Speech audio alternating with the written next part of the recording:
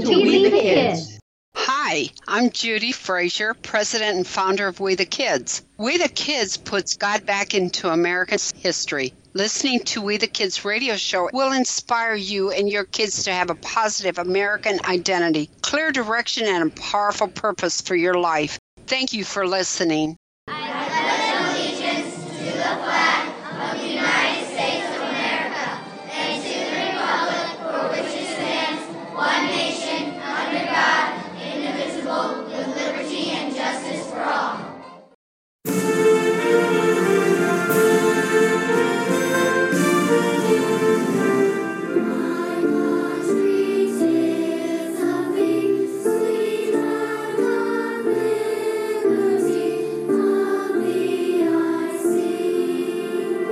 Welcome to We the Kids radio show for kids from 8 to 108.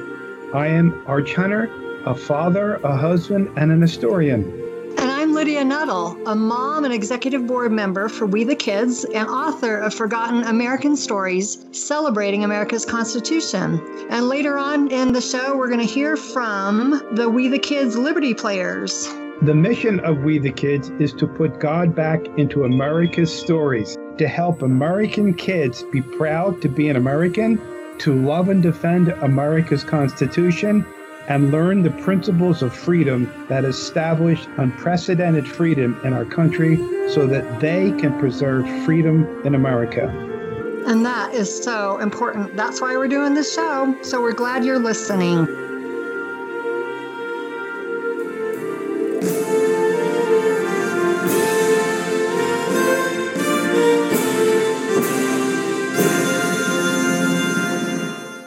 And today's Forgotten American Story.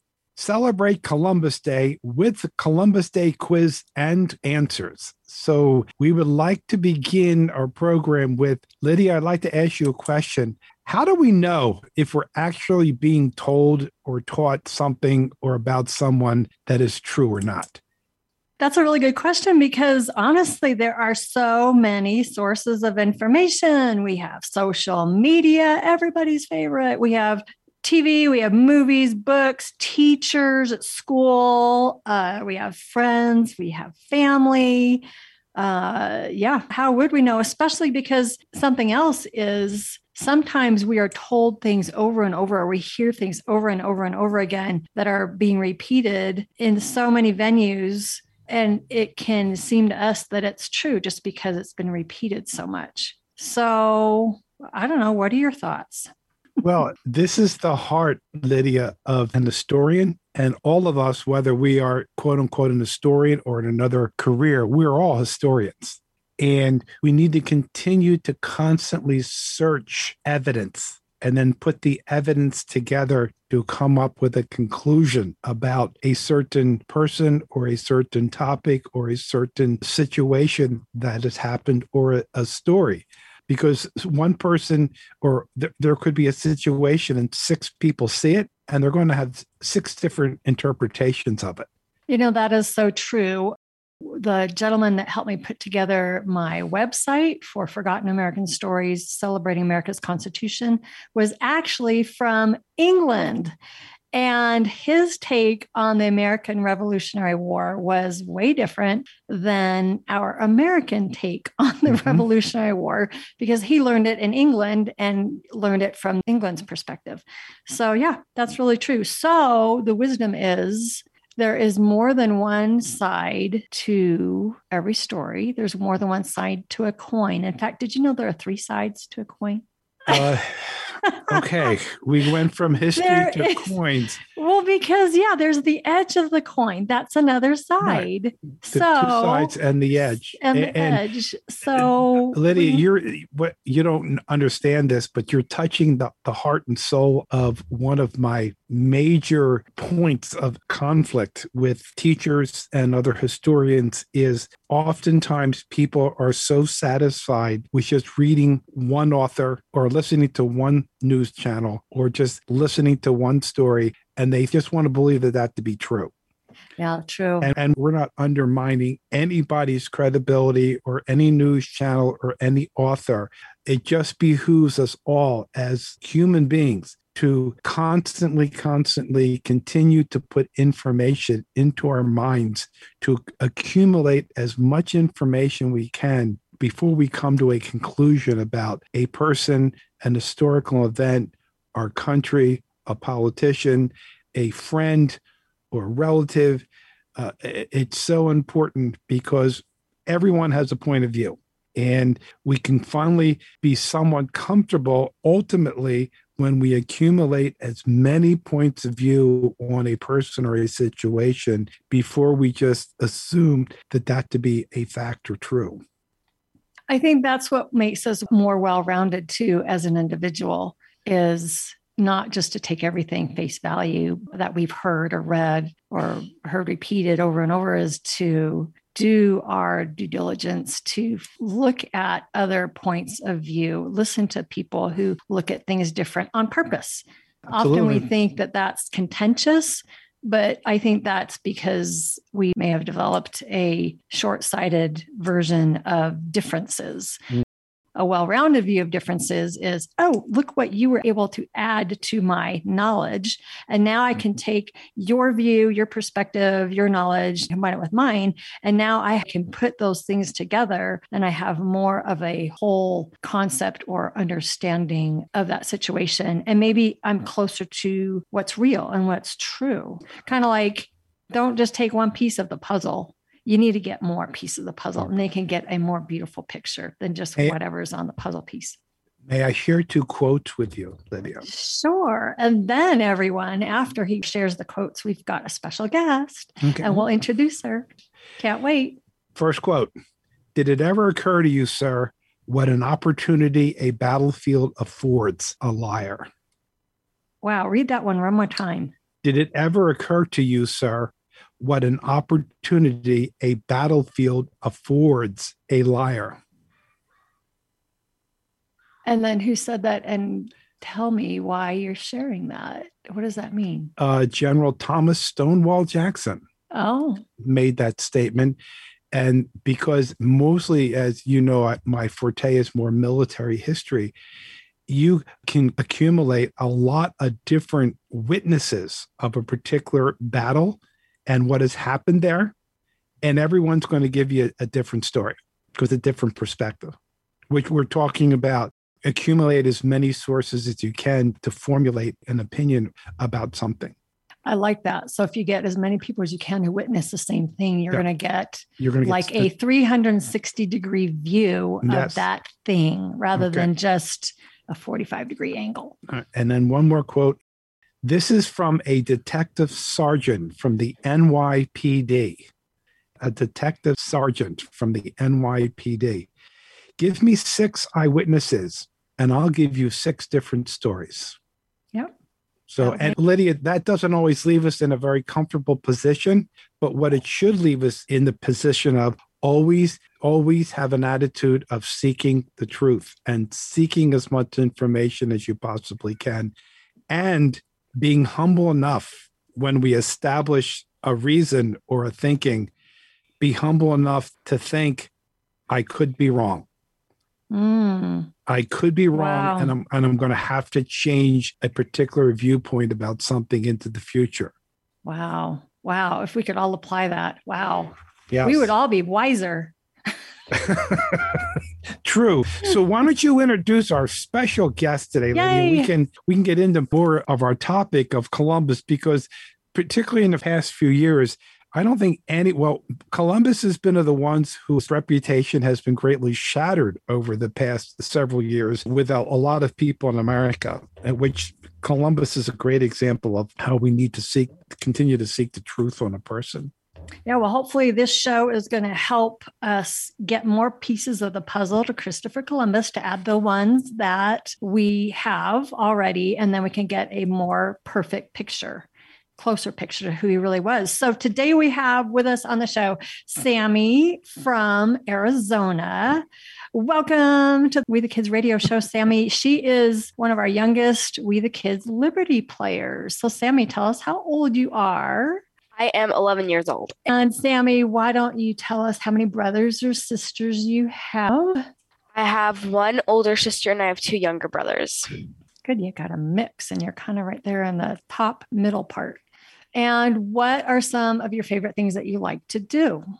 I like to go swimming. I like to play with my animals and have a fun time with my family.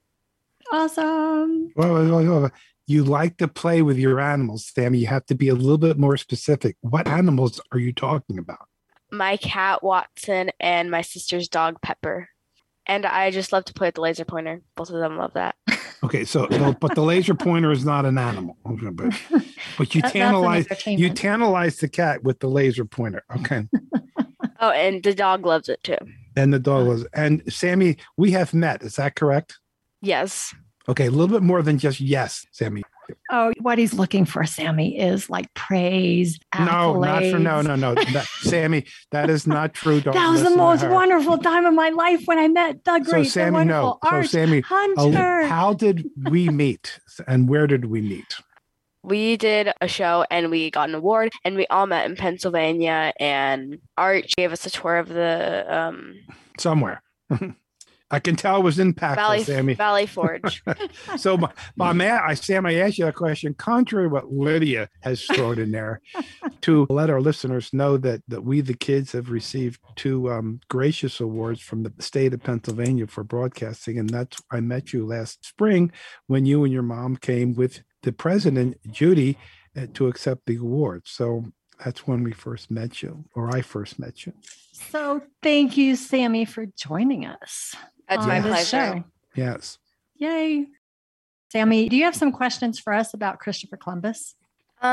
Yeah. How can you know if something is true about someone or not? Go ahead, Lydia. Oh, I think since Arch, you're the historian with all the research you do, how do you know if something you hear or read is true or not?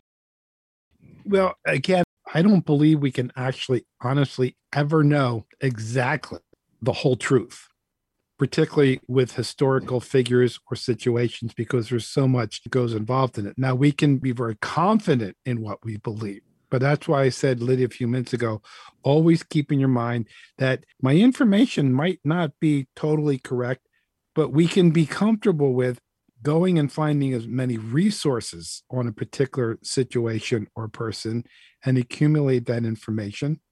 We can also find people that were eyewitnesses to a situation and get information from them also, and accumulate as much information as possible to come up with a general conclusion about specific, if we're talking about Columbus himself, or, did he really discover America, or was it one of the islands?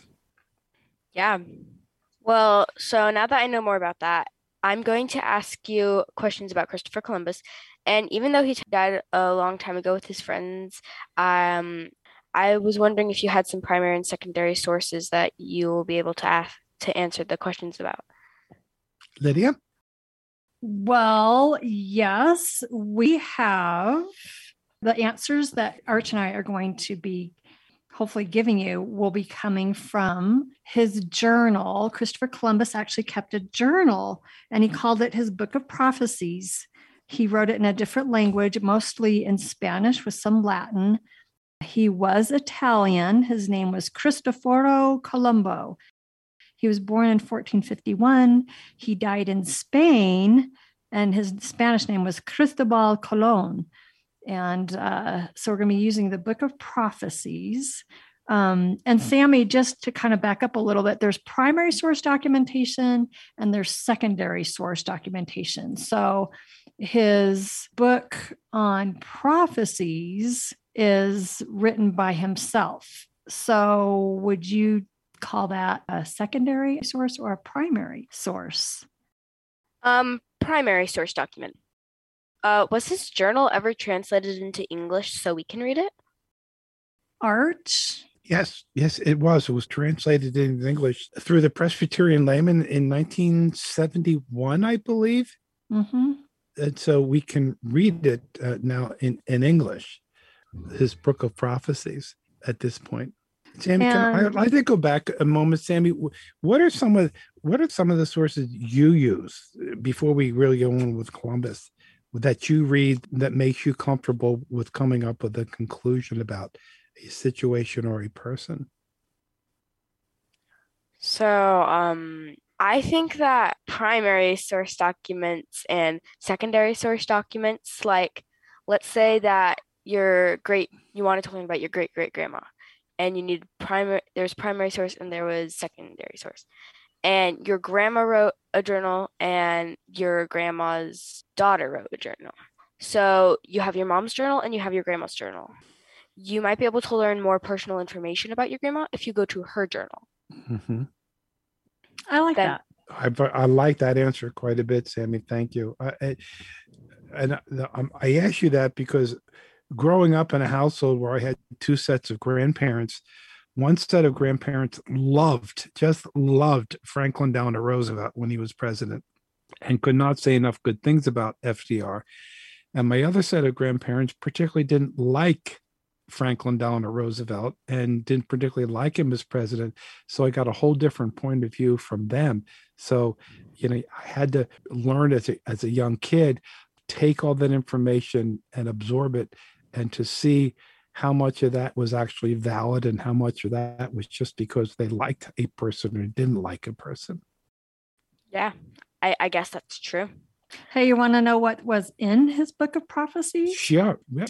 It was mostly a compilation of all of the teachings and prophecies that Christopher Columbus found in the Bible on the subject of the earth, distant lands, population movements, undiscovered tribes, and similar writings of the ancient church fathers. That's what was in his book of prophecies, which I thought was really interesting. So back to your question, Sammy, what kind of sources are going to be used? We're going to be using his book of prophecies. And also Columbus wrote letters to King Ferdinand and Queen Isabel that have also been preserved. So all that is primary source documentation. And drum roll, please, his son, Ferdinand Columbus, wrote a book about his dad, Christopher Columbus, called The Life of Admiral Christopher Columbus by his son, Ferdinand Columbus. So back to you, Sammy, would that book by his son be classified as primary or secondary documentation? Secondary source document. Yay. Yeah. And secondary documentation is still very important. Still very important. So we have a tendency, because particularly now in education, where the emphasis is primary documents, and it is, but it's not the end all to be all.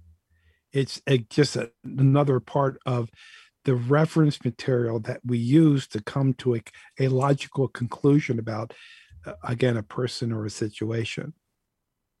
Yeah. Okay, I'm ready to ask you my questions now. My first question is, was Christopher Columbus mean to Native Americans, and did he kill them? Lydia? Well, I know for one thing that his name means, well, translated, it's Christophorens, which means Christ bearer. And his name was a reminder to him of what his life's mission was to be, which was to share with others his knowledge about Jesus Christ. So, for instance, it's documented that when he stepped foot on the first land that they discovered after they left across the Atlantic Ocean, it was the island that he christened San Salvador, which means Holy Savior. And this is the prayer that he prayed. He said, "O Lord, almighty and everlasting God, by thy holy word, thou hast created the heaven and the earth and the sea. Blessed and glorified be thy name, and praised be thy majesty, which hath deigned to use us, thy humble servants, that thy holy name may be proclaimed in this second part of the earth."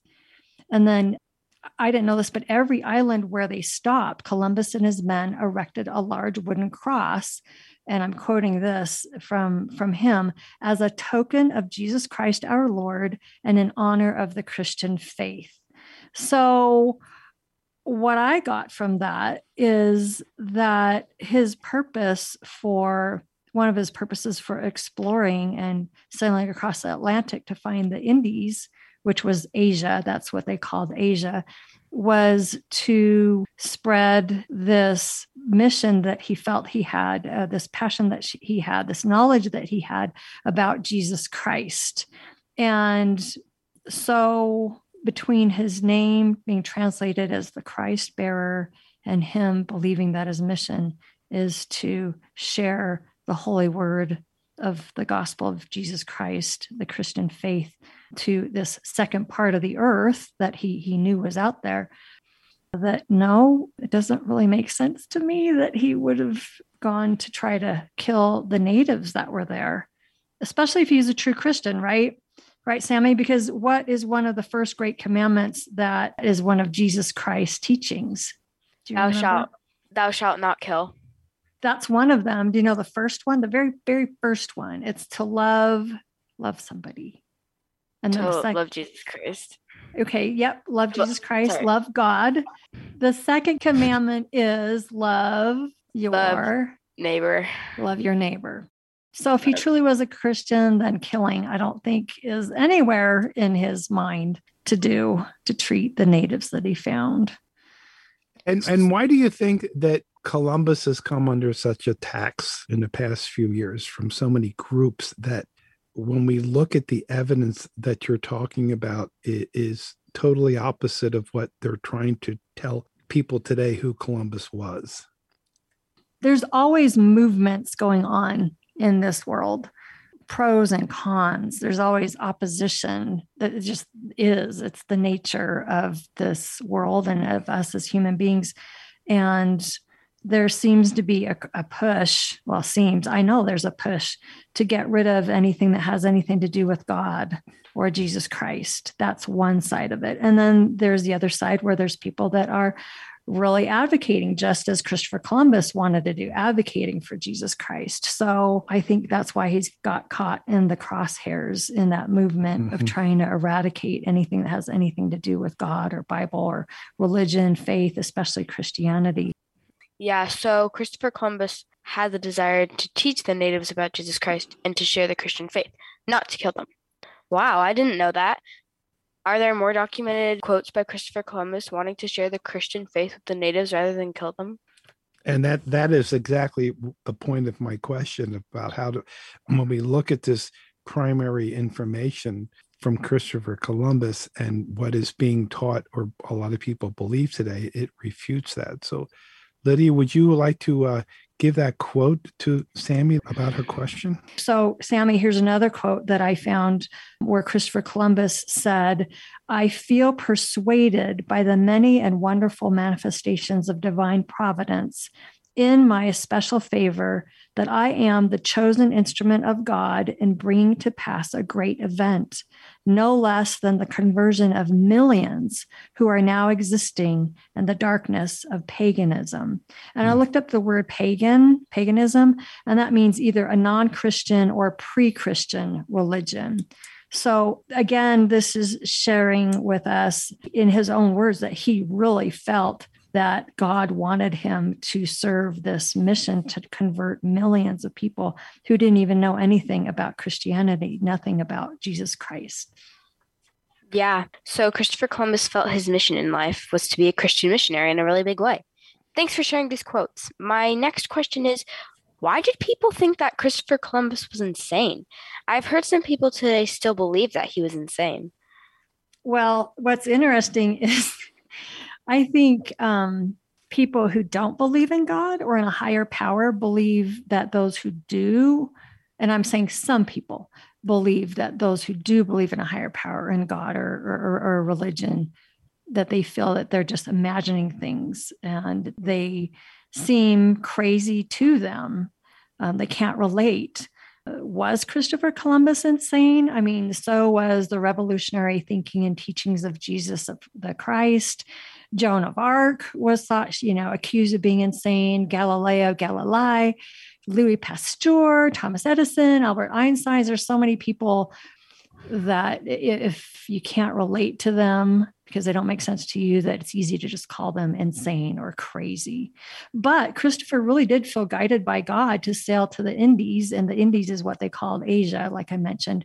Asia meaning China, Mongolia, Japan, Korea, Cambodia, even countries like Afghanistan, Iran, or Iran. I learned that from someone who's from Iran, to call it Iran, not Iran. That's the slaughtered American version.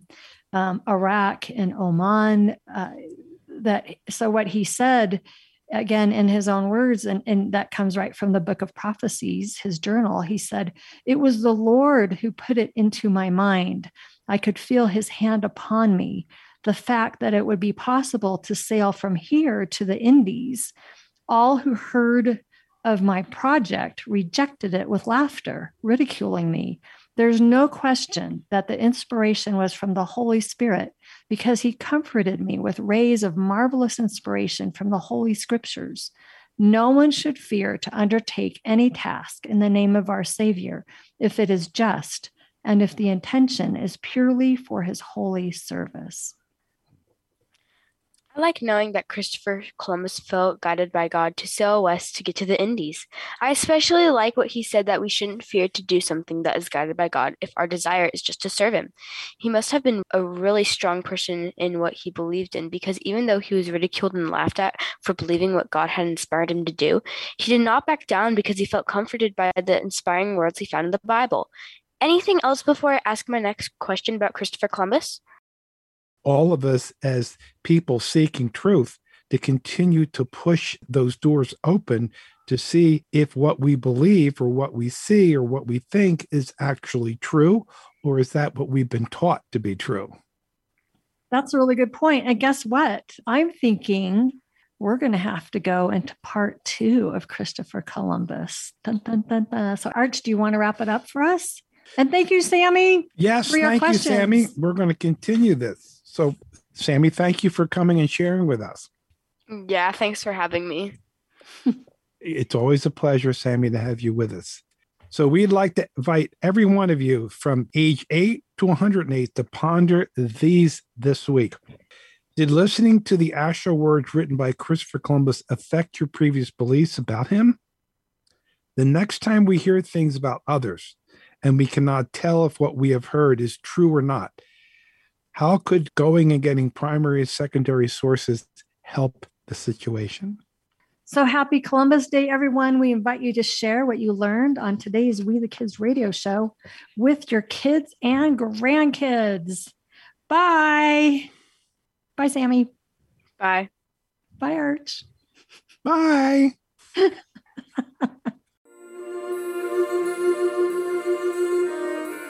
We want to invite everyone from 8 to 108 to listen, and please join us on We the Kids radio show and to hear more forgotten stories.